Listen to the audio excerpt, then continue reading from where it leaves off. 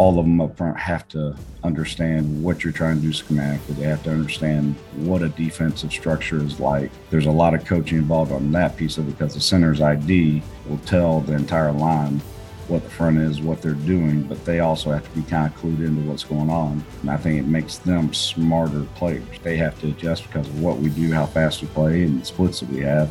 We get so many different pictures. They've got to be able to know where bodies are, how to track them, and have to be really smarter O-linemen, and forces their communication to happen quicker, forces them to have to process faster.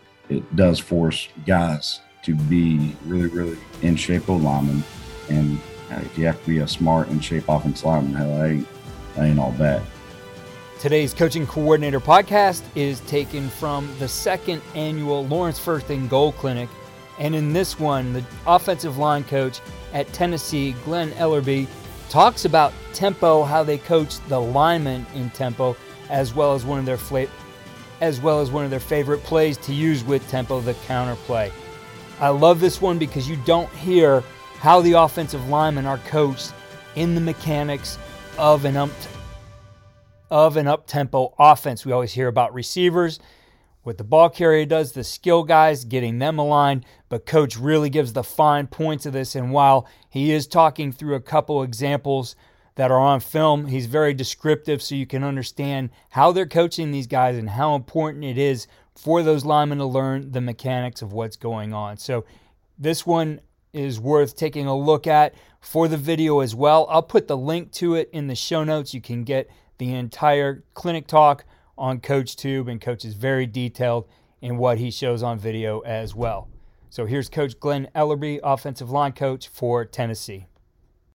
First off, kind of want to start and thank Lawrence First and Goal for letting me do this, and Coach Walker at the Christ School, and Keith Grabowski, and everybody for giving me the opportunity to come speak with you guys tonight.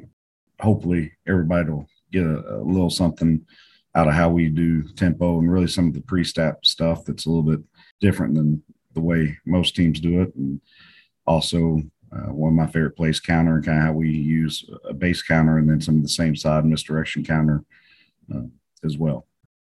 This talk will be a little bit more geared, even with the tempo piece of it, towards offensive line and how we coach it. Specifically, I'm going to use a couple of slides that we use for all the positions, but again, focus a little bit more on how we are able to play fast and what we do a little bit different up front, how we coach it, and then get some more of the schematical pieces of it as we go. Really, for us, why tempo is one, I feel like just up front gives us a huge advantage blocking defenses, blocking D linemen that don't have their hands in the ground or are tired. Like you go up to any offensive lineman, you ask them, man, do you want to run block a 3 technique that has his hand in the ground and is been resting for 30 seconds after a huddle, or try to pass block a defensive end that's doing the same thing? And once they get a chance to do it versus a guy that's tired or not set, even though sometimes IDs and things like that can be a little bit more difficult, boy, it's well worth it. Plus just the simple mathematical fact of, man, the more times you snap the ball, the more chance you have a chance to gain yards and score. And I think it can create opportunities that for guys that typically aren't as talented as the dudes across from it. We do try to play as fast as we can for our skill guys, and you'll see it as the slides keep on going. It's about them getting lined down, getting their eyes back as soon as the ball's over to the signaler and kind of moving to their position. And we try not to move them much on the field, call plays that'll move them during the play if we want to change formations versus actually calling new formations. But that is a big piece of it. And really, we try not to sub and just give guys breaks where they need them based off signals that come back to us. Hey, this receiver's gas. Let's not take the ball towards him. Let's run it or throw it a different direction and try to take some of that off of. For us up front, again, kind of the benefits of it. And I think when you're teaching one, all of them up front have to understand what you're trying to do schematically. They have to understand what a defensive structure is like. There's a lot of coaching involved on that piece of it because the center's ID and we'll talk about it here in a second, like his combination call will tell the entire line what the front is, what they're doing, but they also have to be kind of clued into what's going on. And I think it makes them smarter players. I think they have to adjust because of what we do, how fast we play, and the splits that we have. We get so many different pictures. They've got to be able to know where the bodies are, how to track them, and have to be really smarter O-linemen, and forces their communication to happen quicker, forces them to have to process faster. And really at the end of the day, even though we can't spell the word shape, it does force guys to be really, really in shape O-linemen. And if you have to be a smart in shape offensive lineman, hell, that ain't all bad. So getting into a little bit more specific of how we actually line down and play a whole lot faster. For the center, and I've got some clips of how we coach it, and we'll get into questions that people typically have, like, man, how do you actually coach tempo? How do you practice it? Really, it's a scrimmage environment. It's coaching these mechanics from that continuous tape. But the center, first thing that'll happen as soon as the ball breaks, where really it's any ball, he doesn't know where exactly it landed. He's going to obviously know where it ended up. Like if the ball ended up outside the left hash, he's going to track it down the left hash, look to the line judge, and try to find that intersection of wherever the ball landed on this side of the hash to where the line judge set his foot, and he's going to set his feet and kind of get a feel for where that line judge is, where the ball's going to be spotted. And typically after a while, they get pretty damn good at it. So you'll see the way we coach it, where the center's going, guards and tackles, man, their only job is to find the center. Center should be working his way to the ball where that intersection is going to be. Where I think we are unique in some of the skill positions, again, won't touch on it as much, but the ball, they know where it gets tackled in terms of the line of scrimmage. So if anything's what ends up being a gain forward, they're going to always find the umpire, try to get the ball back into him no matter where they catch it, who runs it. If it's a positive play, the ball is ran and soft tossed back into the umpire. For whatever reason, it's a run and it's a negative play. We coach the running backs to know the center judge is always coming over his left shoulder, so he should get up, look to his left, and try to get back to the center judge as fast as possible. With the skill doing that piece of it, kind of helps the offensive line do their part of it. And for us, I'm going to put these scrimmage clips up and overlay so it makes it a little bit easier to see. But yeah, we'll practice fast at practice in a tempo situation. We've got some cards and 3-play sets and give the defenses those 3 plays that we want them to do different looks, and we'll practice tempo that way. But really the way we learn to play fast is off of any scrimmage model or any true team versus defense where we're setting the ball. We always have a continuous tape, and then we splice the tape and coach off it. And really, I've got about 6 examples of what we would do after a very first scrimmage. I think this is our first scrimmage from spring at Tennessee, and just probably don't have good examples of it, but how, man, we coach them to get better. And then by the end of it, they kind of understand what's going on and what's being asked of them after the play ends. So essentially play ends, and you can see, I think this is our center, right?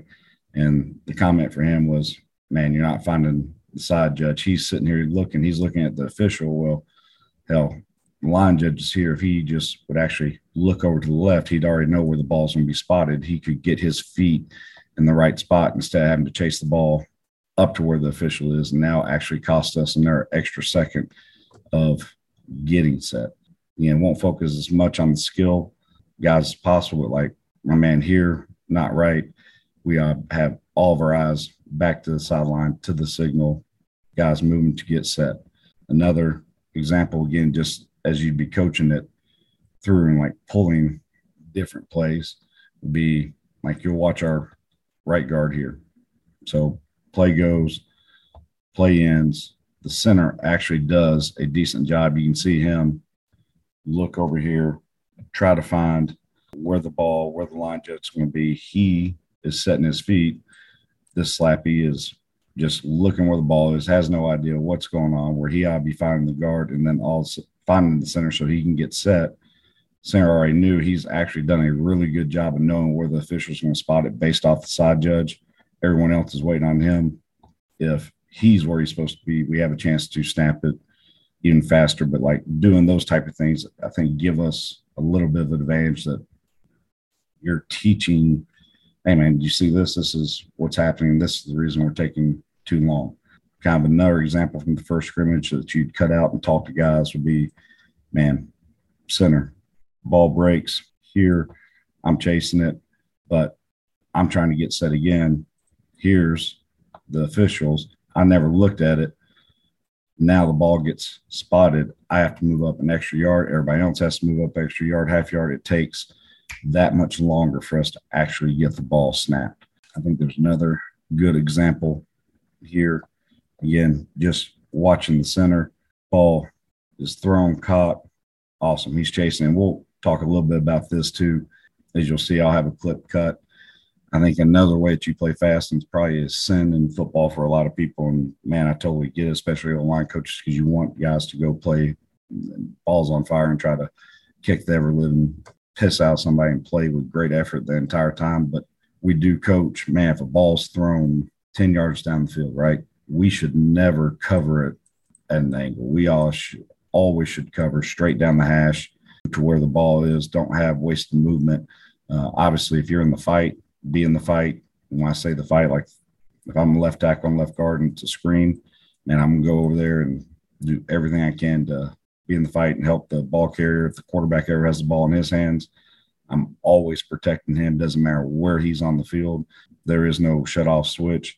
And then if it's a run play, obviously I'm finishing until the ball's tackled. But where passes are thrown, they're thrown way down the field. And, man, don't waste the effort to cover to the sidelines. But giving back to the example of the center, he never, like I'd be all over Coop's ass here, he never looked at the official, never looked where it was going to be spotted. And again, he's getting his feet set. Well, hell, he's off by a yard. Everybody has to move up. Kills us tempo-wise as far as getting this ball snapped. This would be an example of coaching a coverage pattern. Man, ball's completed way down the field. JC does a great job. Like, I'm running – he thinks he's giving effort. He thinks he's covering this way. Well, really, as small of the things that sounds like, he has to go here.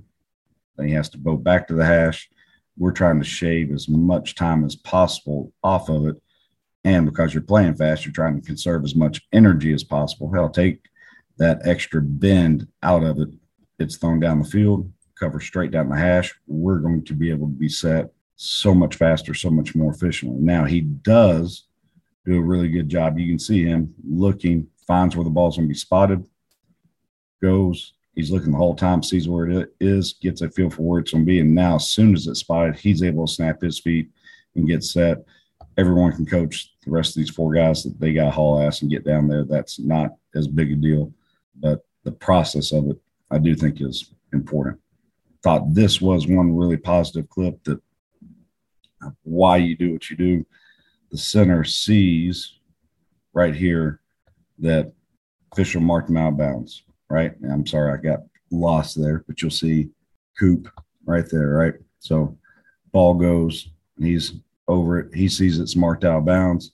You can see him peek back, sees the official, immediately hangs a left, goes, looks back again to see where the official is, has set his feet. All these yahoos think the ball's broken wherever it's going. Man, if you'll just go find the center who's trying to find the line judge, how much faster we'll be able to get set and snap the ball, it'd be crazy. Now, like those clips really, really, really end up resonating with the guys.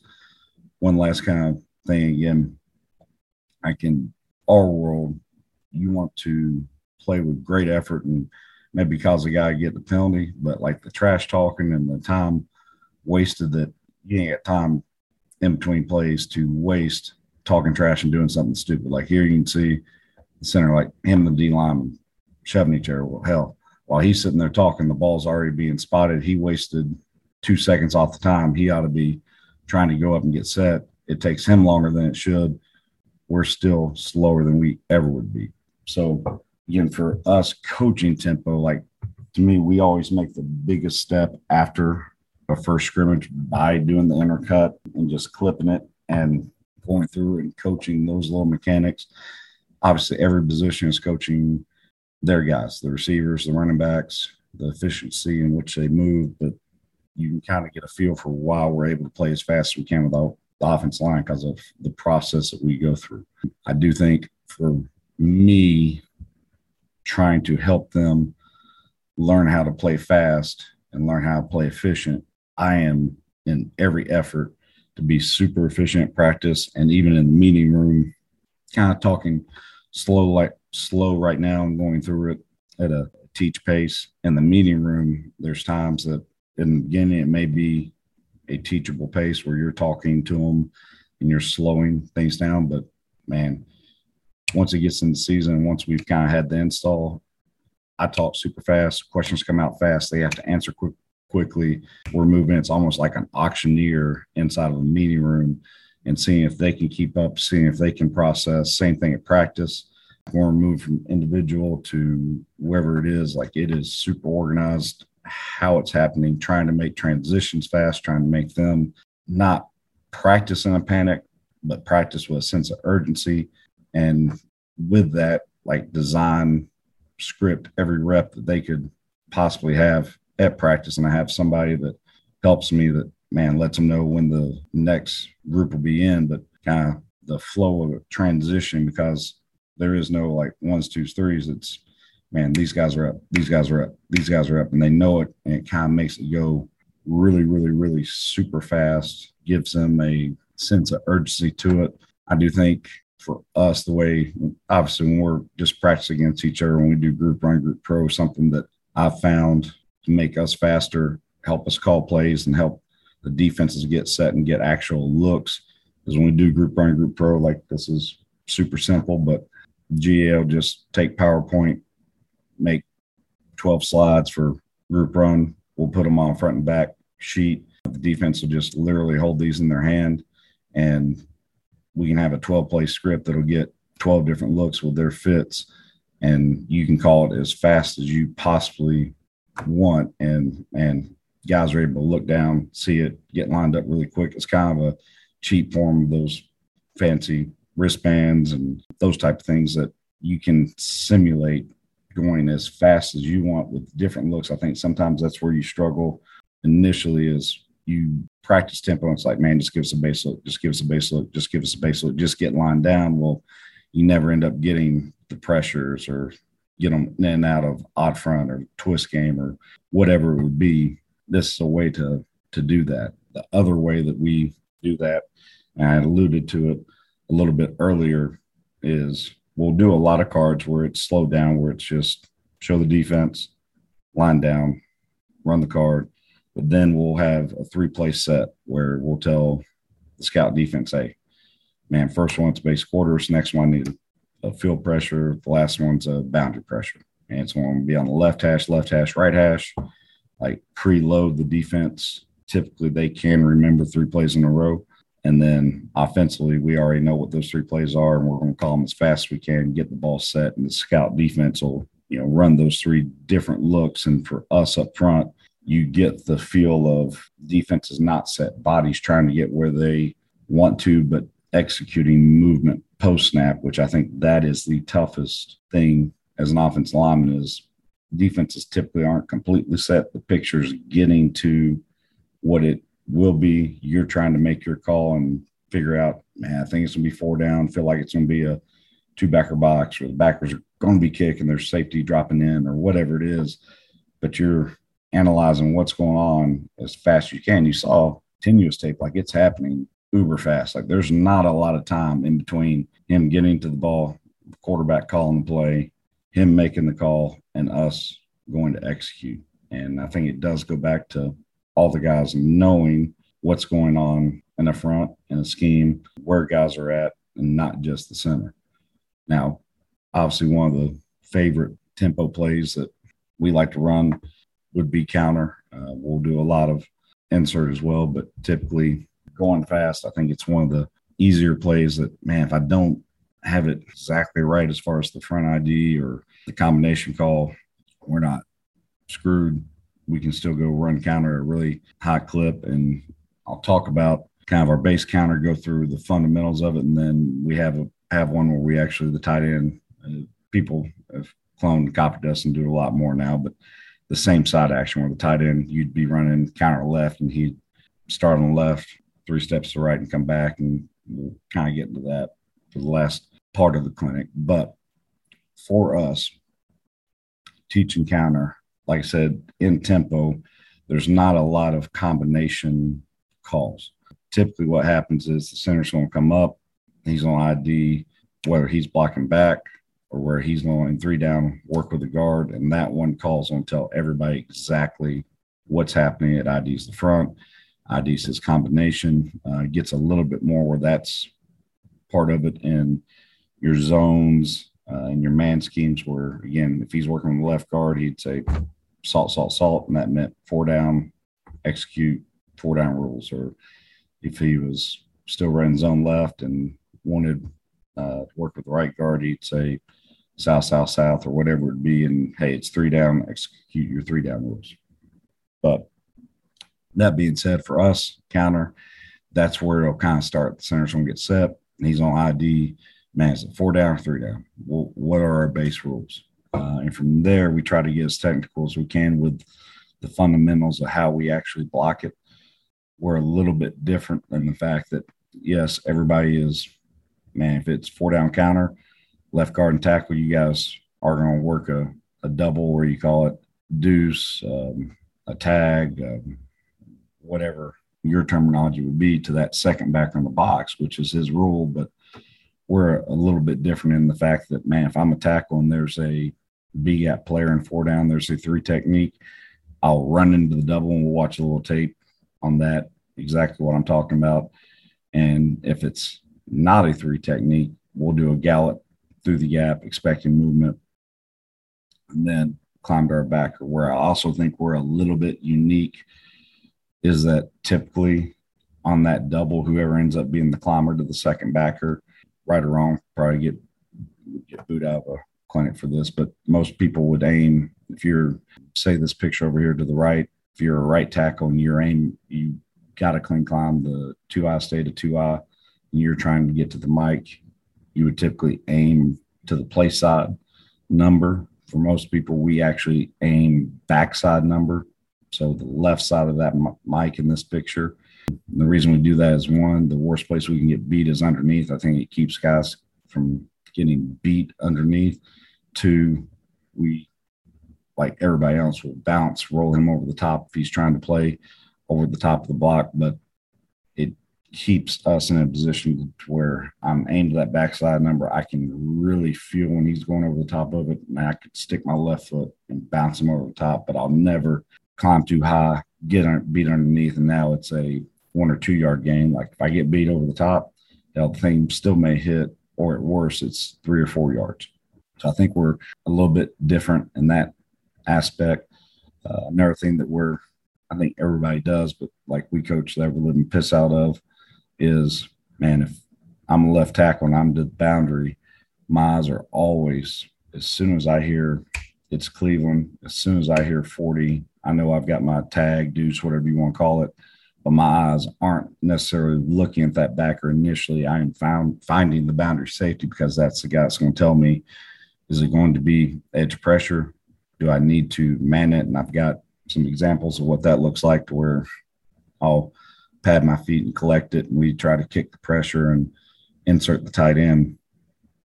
But like training the crap out of their eyes, that I think so many times young tackles, they hear, man, it's deuce, and all they're going to look at is that double team to the second backer. Their eyes are going to be locked in here. They're never outside. They never feel edge pressure. And then when it does become edge pressure, they try to do that deuce and they get hit inside the ear, and it's just crap rotten. So that's something that's a little bit more unique for us in the way that we coach it. The back block, only thing that we'll coach a little bit differently is taking the centers. Again, he's on step to get his hat across, especially if you're an upfield penetrator. If you're a read technique, we won't be quite as far. but we'll coach that backside hand to go through his hip up to the armpit so we can keep him pinned in there. And then we'll do some rip. We feel like we're going to get beat over the top. The gap hinge, I don't think we coach necessarily unique from anybody else. The pull, we do coach a hair different at times. One, I like guys to know where it's 3 down or 4 down. I think in 4 down, you're guaranteed is probably a strong word, but a higher likelihood of creating a double and creating movement. So I can be more into the line of scrimmage when I pull. Always pull and put my hat inside, use low hands and try to really just vice that defensive end. And then being aware when we get to 3 down that if it is 3 down, being a little bit flatter in my pull because the tackle may not get as much movement on a 4-eye. And then trying to just give them some down distance awareness that, man, if we ever call counter on 3rd and medium or long, like most coordinators, like, oh, man, it's so wide open, just block down, go kick, and it's going to be awesome. Well, those defense ends are also pass rushing. They got a chance to be a lot higher up the field. So we coach that, man, if it's 3rd down, a lot more flat pull. If it's a man call, we feel edge pressure, a lot more flat pull, just some little things like that. Some great detail from Coach Ellerbe in that one and how they coach tempo and the nuances of how they run counter. Again, the entire talk can be found on CoachTube. The link is in the show notes. Follow all we're doing at coachingcoordinator.com and follow me on Twitter at Coach K. Grabowski.